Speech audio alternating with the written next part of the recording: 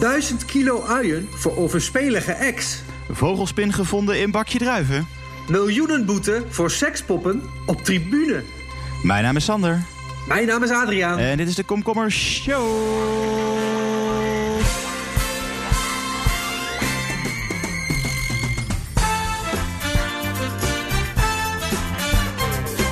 Ja, Aad, het is bijna vervelend om te zeggen, maar ja, het is natuurlijk nog steeds coronatijd. Dus het is nog steeds coronatijd. Het is nog steeds coronatijd. Ik heb niks meegemaakt, maar gisteren was het hemelvaart en toen heb ik precies niks gedaan. Dus nog steeds niks meegemaakt. Oké, ja, ik op zich, ik ben op vakantie in Zeeland. Ik heb heerlijk. Was voor de files uit. Dus ik zit nu lekker op mijn vakantiehuisje op de rand van mijn bed op te nemen.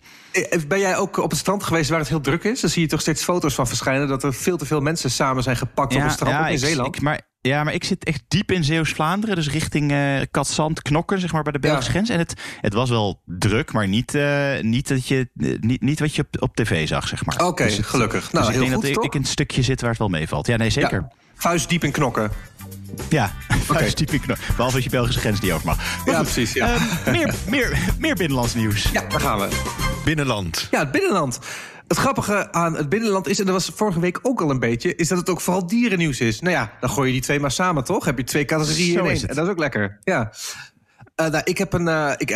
Ik heb een geweldig artikel. Toen ik het las, dacht ik, dit is geweldig. Ik denk dat de rest van het jaar niet meer een beter artikel op de NOS komt. Dat zeg ik heel eerlijk. En ik werk voor de NOS, dus dat zegt wel wat. Maar het is echt top. Het gaat over een kerel die woont in het centrum van Geel, een plaats met zo'n 40.000 inwoners.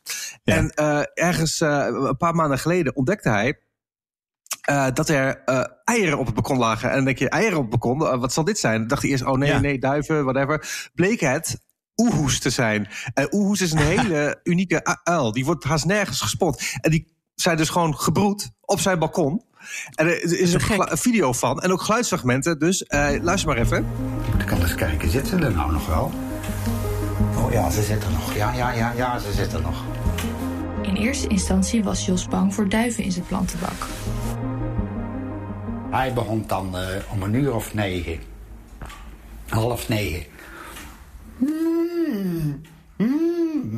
En ik dacht, verdomme, weer die duiven. Nee. En ja, dat zijn mijn vrienden niet. En dan heb ik een keer, was ik ook iets eerder thuis. Ik dacht, nou, eens kijken wat er nou zit. En dan vloog zij weg. Dat was heel de week al die uil. Die zat te roepen. Ja, en die video die moet je echt kijken. Het is echt jammer dat we geen beelden hebben, maar het is zo mooi. Want hij zit dus in zijn kamer, uitkijkend op zijn balkon. En dan zie je gewoon 3 van die gigantische beesten gewoon een beetje naar binnen turen. En die hebben ook geen flauw idee wat er aan de hand is natuurlijk. Maar die zitten super tam daar een beetje met z'n drieën gewoon naast elkaar een beetje naar binnen turen. En hij vindt het super gezellig. Het is fantastisch. Ja, het ziet er ook zo schattig uit. Maar hij is ook gewoon, weet ik veel, hij is iets aan het kijken. Ja. En dan zie je ook, het is ook echt alsof die grootste uil, zeg maar, die moeder dan denk ik, dat die ook echt aan het meekijken is. Alsof hij gewoon over de schouders een beetje erin zit te turen van, zo, op 1. Goh, interessant onderwerp. Het is echt... Ja, precies. Ja, dat zegt hij ook in het interview. Hij zegt, soms zitten ze met z'n drieën voor het glas en zien ze de schitteringen van de televisie. Dan zitten ze dus alle 3 tv te kijken. Dan zit meestal moeder daar. En dan probeer ik op deze stoel te gaan zitten om haar dan ook even, toch even kijken hoe dat ze zou reageren, hè? Ja, maar ik weet niet of je blij moet zijn met 3 oehoes op je balkon, hoor. Want er was toch een paar jaar terug was er toch zo'n killer oehoe. Het was zo'n dorp en er werden mensen steeds als ze langs liepen aangevallen. Volgens mij ook door een moeder oehoe die er nest aan het beschermen was. Ja, dat zijn ook zorgen die zij hebben, maar ze zijn vrij tam. En wat ook is dat zegt die gasten met zichzelf op Facebook. Naar verwachting zitten ze er nog 2 maanden. Vliegen ze weer weg. Dus het is echt een beetje een tijdelijk nest. Dus ik denk dat hij dat ook wel kan overleven. Maar dan moet je dus alleen even niet op je balkon komen. Ja, dat is ook wel kloten natuurlijk. Maar ik zou dat echt wel voor hebben. Ook in zo'n bloembak. Ja, echt gek. Maar jij had ook binnenlands dierennieuws, toch? Ja, ik heb ook dierennieuws. Binnenlands dierennieuws. We gaan meteen even luisteren. Luister even. Ja. Ik pakte het doosje uit de koelkast. Ik heb wat druifjes voor hem geplukt. En vervolgens het doosje weer in de koelkast gezet. Niks bijzonders. Eind van de middag zijn we met z'n 4 nog wat fruit gaan eten. Ik pakte het doosje weer uit de koelkast. Deed het doosje open. Ik pakte de tros druiven eruit. En toen moest ik eerlijk zeggen dat ik behoorlijk geschrokken was.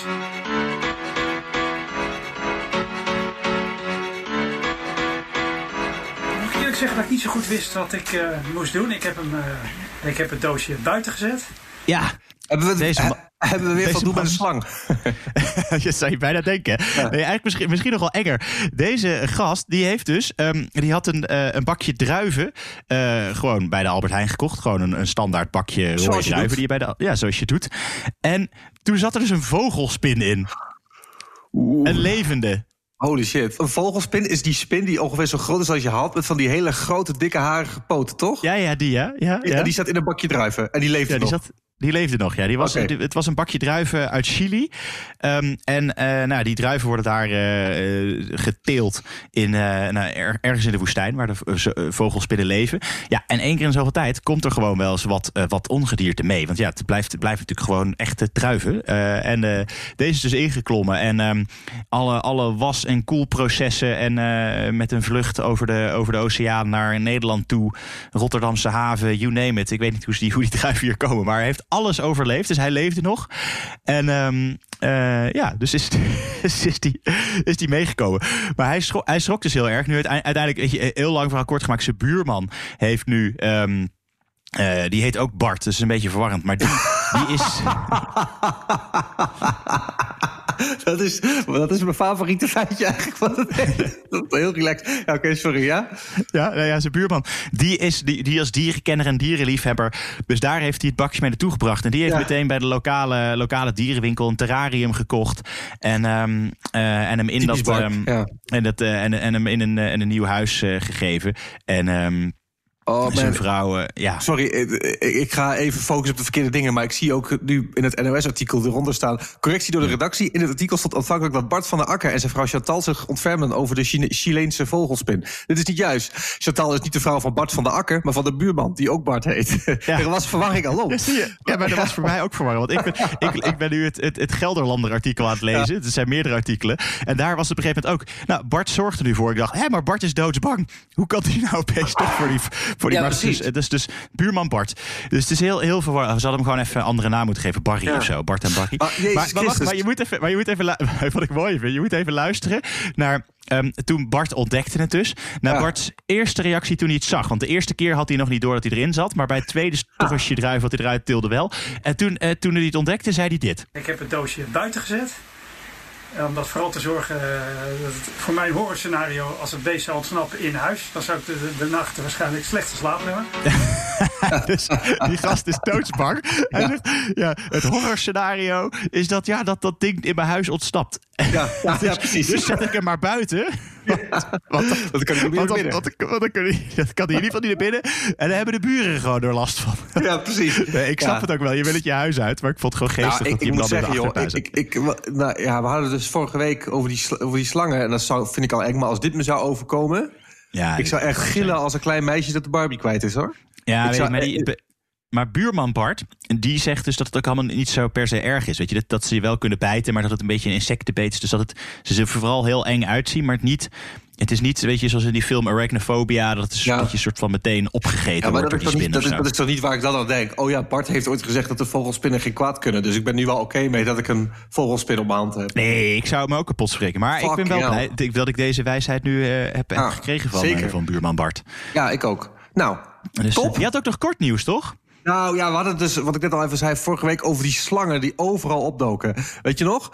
Slangen hier, slang daar, slang in je bed, slang in je... wat was het? Slang in de vuilnisbak, in de brievenbus. Ja. Overal in het land doken slangen op. En dan zou je denken, nou, dat zal dan wel zich allemaal afspelen binnen 1 week. Zodat het handiger is voor ons om in de aflevering te verwerken. En hoeven we het niet uit te smeren over 2 afleveringen. Dankjewel, slangen. Maar niks is natuurlijk minder waar. Want er is ook een slang opgedoken op een rodelbaan. Ja, dat in Duinruil. En het was van een kerel die ging van die rodelbaan af. Ja, dat had hij ook op Twitter gezegd. Dat is een video van.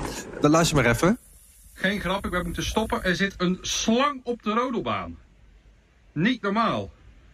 We zijn nu even gestopt, want er lag een slang op de rodelbaan. Is er nu net vanaf. Ik ga het maar even tegen de ride operator zeggen. En hij zit echt klaar om iets aan te vallen wat op de baan zit hier. Misschien denkt u dat er een muis zit ergens, maar...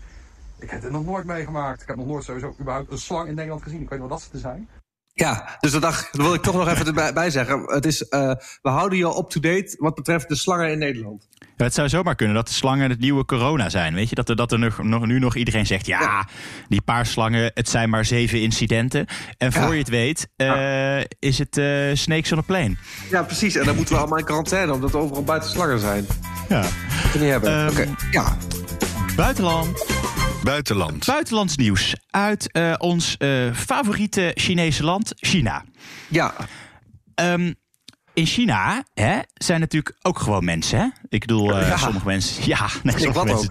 sommige mensen denken van niet, maar dat is echt zo. Dus die hebben gewoon... misschien gaan ze er op een andere manier mee om... maar gewoon gevoelens over dingen.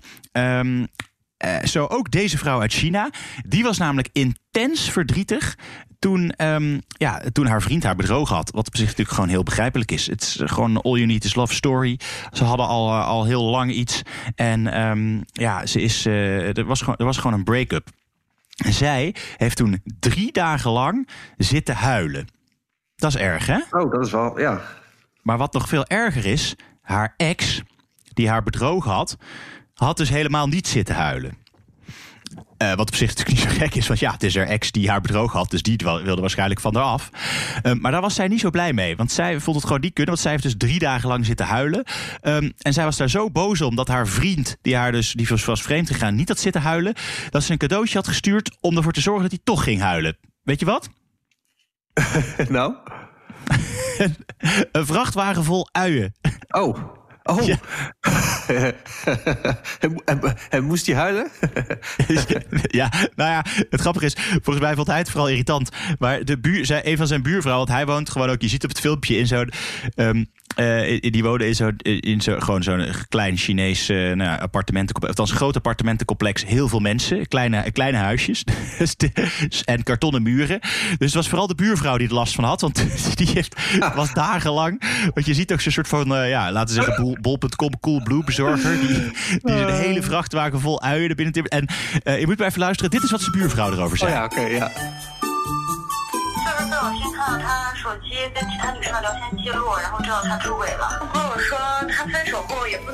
Oh ja, daar heeft ze wel goed uit. Er staat natuurlijk helemaal niks van.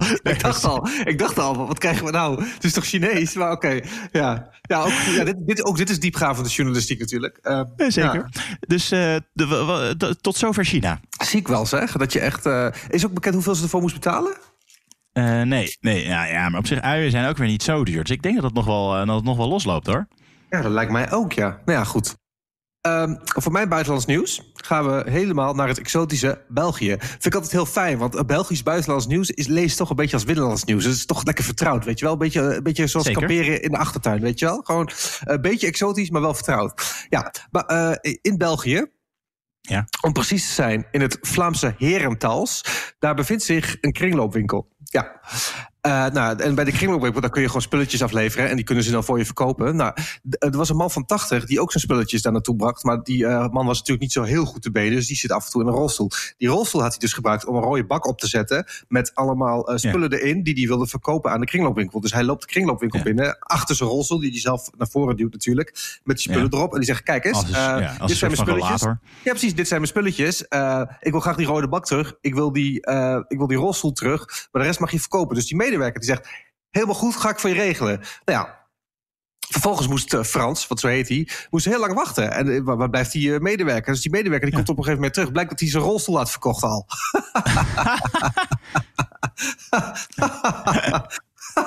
Ja, en dat is aan de ene kant heel sneu, maar aan de andere kant ook heel grappig. Dus ik zit een beetje in een soort van tweestrijd. Moet ik hier nou heel hard om lachen of niet? Maar dan moet ik dan toch heel hard om lachen. En dus toen hebben ze gelijk de straat afgeblokt. Ja, wat zei je? Ja, ik wou zeggen, hij heeft nog geluk. Want als hij die kringloopwinkel van vorige week was geweest... had hij zomaar niet alleen zijn rolstoel... maar ook zijn strottenhoofd kwijt kunnen raken. Dus, ja, inderdaad. Vorige week was ook een kringloopwinkel met strottenhoofd. Ja, nou ja, kun je nagaan. Maar hoe snel ook verkoop je de rolstoelen zijn natuurlijk gewoon best wel duur. Dus ik denk dat vond ik dus ook zo bizar. Hoe snel kan dit gaan? Want er was dus ter plekke iemand in de winkel die heel erg geïnteresseerd was blijkbaar in een rolstoel.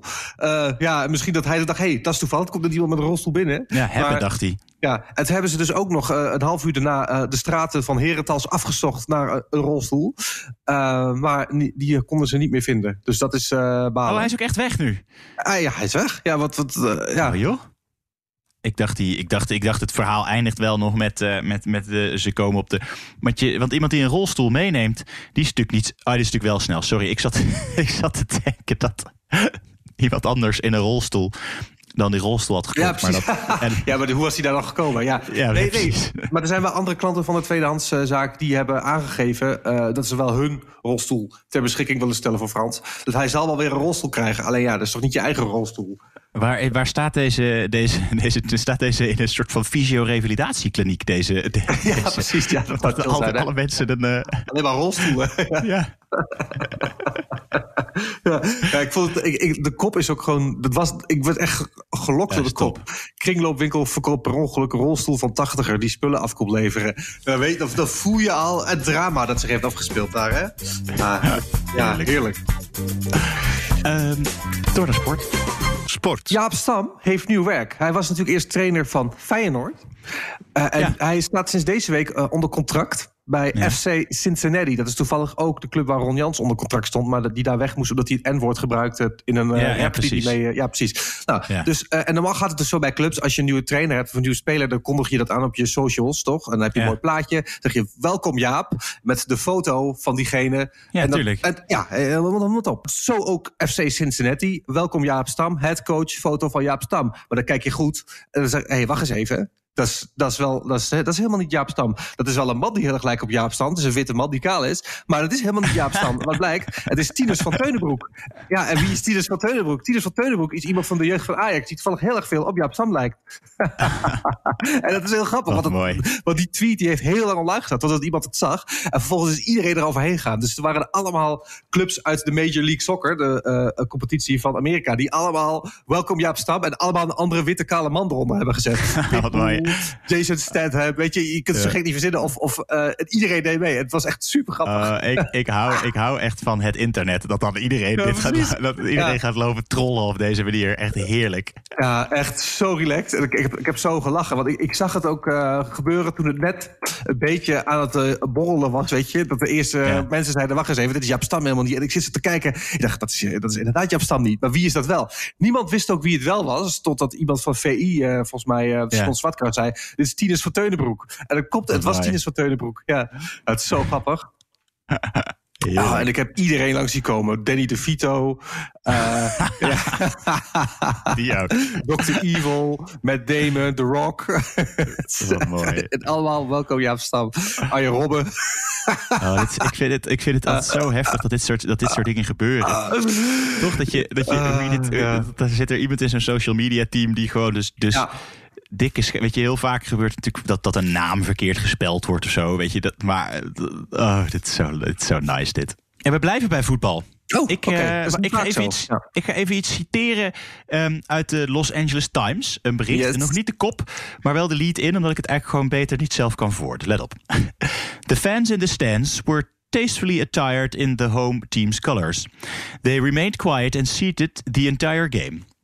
They were wearing masks and practicing proper social distancing, even though there was no way any of them could be infected with the coronavirus. And yet, those fans caused a lot of problems for FC Seoul.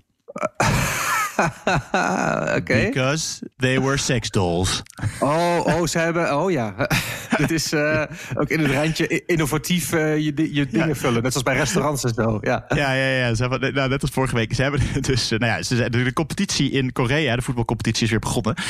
Dus FC Seoul wilde gewoon, omdat het natuurlijk een leeg stadion was, toch een beetje iets wat meer stadionsfeer creëren. Ik denk gewoon voor de beelden op tv, maar ook gewoon voor de spelers zelf. Dus ze hadden poppen neergezet. Helemaal aangekleed, netjes in de tenuutjes, om en om, 1,5 meter afstand, mondkapjes op, alles erop en eraan. Je ziet ook dat het lijkt een beetje op de foto alsof ze van die scorekaarten bij turnen omhoog houden, zeg maar. Maar het zullen wel aanmoedigen. Er zal wel FC Seoul staan of zo. Maar die poppen waren dus sekspoppen. Ja, op zich zie je dit niet, vind ik, op deze manier. Want ze zijn helemaal aangekleed. Ja. Heel Korea, ik denk dat ze daar iets principieel preutser zijn dan wij hier misschien. Dus de K-League voetbalbond boos. En ze hebben dus nu de hoogste boete ooit gekregen. Voor dit grapje. Nee, echt? Ja, gewoon 100 miljoen. Wat hebben ze daar? Koreaanse, hoe heet die munteenheid in Korea? Yen? Is dat zo? Nou, maakt ook niet uit. Denk het niet. Anyway, omgerekend rond de €70.000 boete. De Zuid-Koreaanse won. Sorry. Ja, oké. Ja, won, dat staat er ook bij. Ja, nee, de Zuid-Koreaanse won. Maar dus ongeveer iets meer €70.000 aan boete, omdat ze sekspoppen hadden. En zij zeggen zelf van, sorry, we dachten dat het gewoon normale poppen waren. Maar het gekke is ook dat je sekspoppen... Wat is het verschil tussen een sekspop en een normale pop? Een van de meest opvallende dingen die je daarin ziet... Kijk, deze poppen hadden gewoon hun kleren aan. Maar het enige verschil dan nog is dat ze van die open mondjes hebben. Maar zelfs dat zie je niet, omdat die poppen zelf ook nog een mondkapje op hadden op de tribune. Ja, nee, ze waren hartstikke kuis gekleed. Dus, maar ik denk dat het een principe kwestie is. En ik denk dat zij iets... ik weet niet... Andere cultuur, denk ik. Dat maar er staat ook... They have greatly insulted and hurt female and family fans. Ja, misschien. Ja, ik weet niet. Ja. Maar dat er misschien ook mannelijke sekspoppen bij moeten zetten. Ja, misschien wel. Nou, in ieder geval... Wat bizar, zeg. Surrealistische voetbalwereld deze week. Foutje in de K-League. Ja, foutje. Maar het kan gebeuren. Door naar Tech. Ja, Aad, in tech, er is weer iets nieuws op de markt. Ja. En het is weer enorme technologische vooruitgang geboekt. We gaan gewoon meteen even naar de reclame voor dit product luisteren. Okay.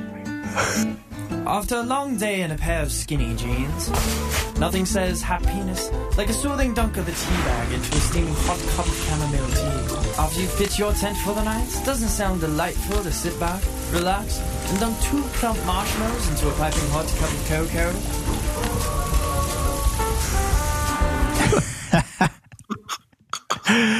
Ja, Aad, als jij een dagje je skinny jeans hebt aangehad... wil jij dan ook een happy penis? Omdat je theezakje in een lekker kopje warm water... of je marshmallows in wat hot cocoa wil stoppen. Ja, hij is er eindelijk. De testicuzzi. En het is wat je denkt dat het is. Het is een jacuzzi. Voor je ballen. Waarom maken mensen dit? Ja, vooral ook, waarom maken mensen dit? Want de hele lol dat je ballen net iets verder van buiten je lichaam hangen... is omdat ze namelijk iets kouder moeten zijn dan de rest van je lichaam. Dus het is voor je zaadproductie zal het niet heel goed zijn, denk ik. Nee, maar ik kan me wel voorstellen dat het... dat het af en toe lekker is. Maar ik zit nu ook te kijken. Dit is ook echt ook, hè? Dit is gewoon... Ja, nee, ze zeggen ook... Nee, er is een echte website en ze verkopen die dingen ook. En ze zeggen ook expliciet... Nee, it's not a gag gift. It's an actual product. Ja, en het is ook grappig, want je hebt dan een bakje waar je je ballen in moet doen. Maar dat heeft ook echt een vorm van 2 ballen... waar die echt gewoon goed in kan worden. En er zit ook een soort van daarboven... een soort van... Ja, hoe moet je het zeggen? Ik zou het bijna een soort van biechtstoeltje willen noemen... waar je dan je penis op kan leggen.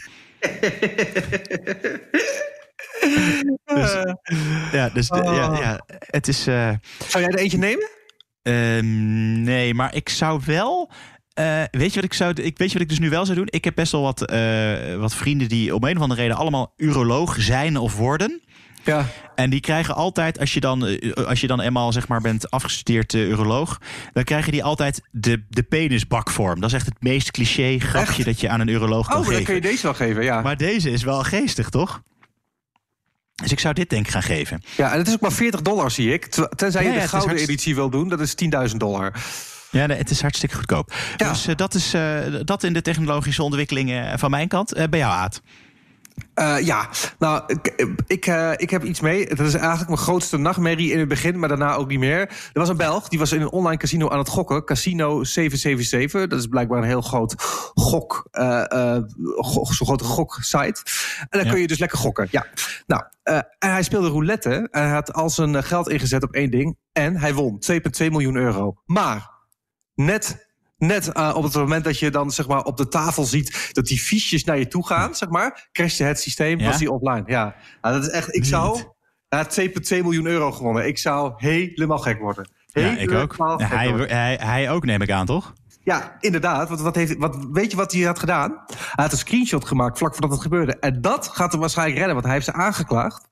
En die screenshot is het bewijs in die zaak dat hij wel echt heeft gewonnen. Ja, want het zijn ook wel echt vervelende criminelen. Want in hun systeem staat waarschijnlijk gewoon heel goed geregistreerd dat hij wel had gewonnen. Maar ja, dat hoeft ze niet te geven, blijkbaar. Maar dus ik kan me niet voorstellen. Ik denk met dit, althans, ik weet niet hoe het Belgische recht werkt. Maar in Nederland kan je op een gegeven moment volgens mij wel in dit soort zaken een soort van, weet je, discovery of bewijsbeslag, dat soort dingen doen. Maar ik denk inderdaad dat dit zit waarschijnlijk in hun systeem. Denk je niet van, als de hoofdprijs valt, zorg voor technische storing.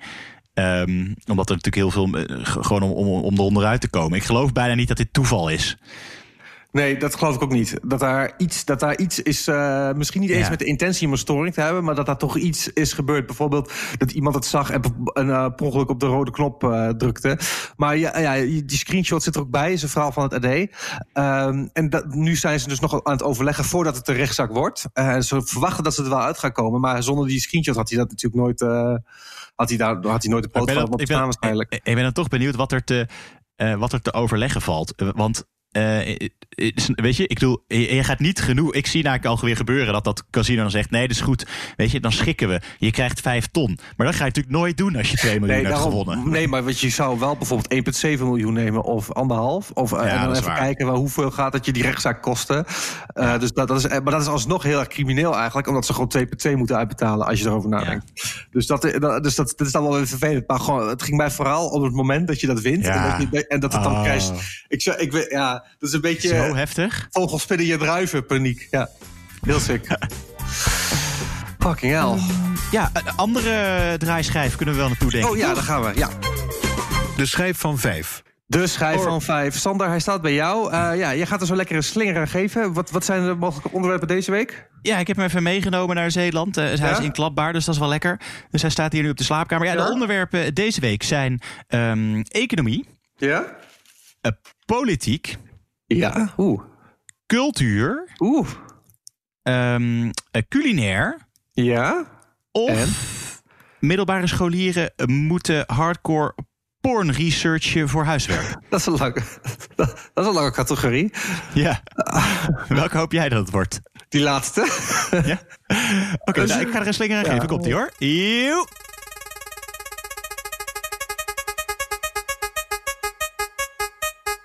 Het is... middelbare scholieren moeten hardcore porn researchen voor huiswerk. Dus je kunt er de klok op gelijk zetten, hè? Ja. Dit klinkt al als een goed... Het verhaal klinkt al alsof het goed verpakt is in de titel, dus maar verbaas me. Ja, in Hull, in Groot-Brittannië, in Engeland, hebben ze gewoon als onderdeel van het schoolprogramma hebben ze Personal, Social and Health Education. Dat is gewoon iets wat je daar krijgt in Engeland. En onderdeel daarvan is dat je natuurlijk onderwezen wordt in seksualiteit. Ja. En een van de opdrachten die de kinderen hadden meegekregen om mensen, eigenlijk om ze te sex-educaten, was een lijstje met begrippen die ze moeten definiëren. Dus dan krijg je gewoon letterlijk de opdracht, een paar vrij onschuldige dingen zoals define sexuality. Weet je, wat is seksualiteit? Wat is een orgasme? Weet je, gewoon dingen waarvan je nog zegt van oké, weet je, dat snapt dat ze dat vragen. Maar het lijstje ging verder. Het lijstje was definieer drag queen. Nou, ook nog oké. Definieer heterosexuality, homosexuality. Prima. Maar dan komt er definieer pornography. Nou, kan ook nog wel. Maar het wordt steeds specifieker. Een beetje glijdende schaal, hè? Ja.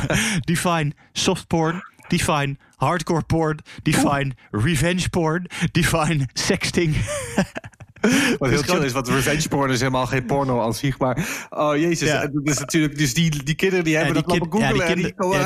Die kinderen zijn tussen de 11 en de 14 jaar... waaraan dit wordt gegeven. Maar dan ben je zelf ook gewoon niet goed onderwezen... op het vlak van internet en seksualiteit. Ja, joh. En ze zeggen ook dat de schoolleiding zegt ook sorry. Ze zeggen, dit vind ik zo typisch antwoord van zo'n onhandig antwoord van zijn woordvoerder. Sorry, maar ja, weet je, het was wel in lijn met de richtlijnen van de overheid. Weet je, een soort van. Ja, nou, in dat geval. Nee, dan is het prima. Dat is inderdaad wat een slap excuus, zeg. Dus die kinderen die hebben echt de meest bizarre shit moeten zien. Het is wel jammer dat ze niet nog verder zijn gegaan in die opdracht. Dat ze op een gegeven moment zeggen Define necrophilia. Ja, precies. Dat echt hele specifieke fetishes gingen doen. Dan hadden we op zich nog wel, als ze necrophilia moesten, hadden ze wel de uitzending van vorige week kunnen sturen. Dan hadden ze een mooi sprekend voorbeeld van 2 mensen en een begraafplaats. Maar goed. Dus in Hull. Het was aan het altijd kuise Archbishop St. Tamu Academy. Oh ja. Nu kan ik een hele flauwe grap maken over de kerk en zo. Maar, nee, doe maar niet. Okay. Nee. Toch gedaan bij deze. Torna opinie, denk ik. Opinie. Ik heb iets superleuks gevonden. Ja. Het werd me eigenlijk voorgeschoteld op Twitter door Mark Tra. Dat is een redacteur van Quest. En die heeft altijd super grappige, gekke grebbetjes. Zoals hele oude liefdesadvertenties. Maar ook heel vaak heel erg grappige dingen die hij heeft gevonden op klacht.nl. En klacht.nl is een van mijn favoriete websites. Dus Mark Tra, hartstikke bedankt voor deze verwijzing. Ik dacht, ik kan wel verder zoeken. Maar leuker dan dit wordt het niet. Dit is namelijk een klacht. Want zoals je mag verwachten van klacht.nl. En dit is volgens mij de saaiste persoon op aarde die deze klacht heeft. Oké. Ja, ik ga het gewoon lezen. Zoals gebruikelijk heb ik weer een kuipje B-cel omega-3 gekocht. Zoals gebruikelijk. Het kuipje heeft als fabricatiecodering L007 32C 088 1033 en daar komt het 2. Ja, dus dan weet je al dat het mis kan gaan, hè? Ja. De adhesie van deze boter is niet goed. De klont boter valt al van het mes voordat ik ga smeren. Normaal kleeft de boter wat aan het mes. De boter komt uit de koelkast en het mes heeft de kamertemperatuur. Ik heb na een aantal keren ergernis het kuipje weggegooid. Gewenste oplossing. A. Verbeter uw productcontrole tijdens de fabricage. B. Ik wil compensatie voor deze miskoop. Ik wil deze persoon spreken op een feestje.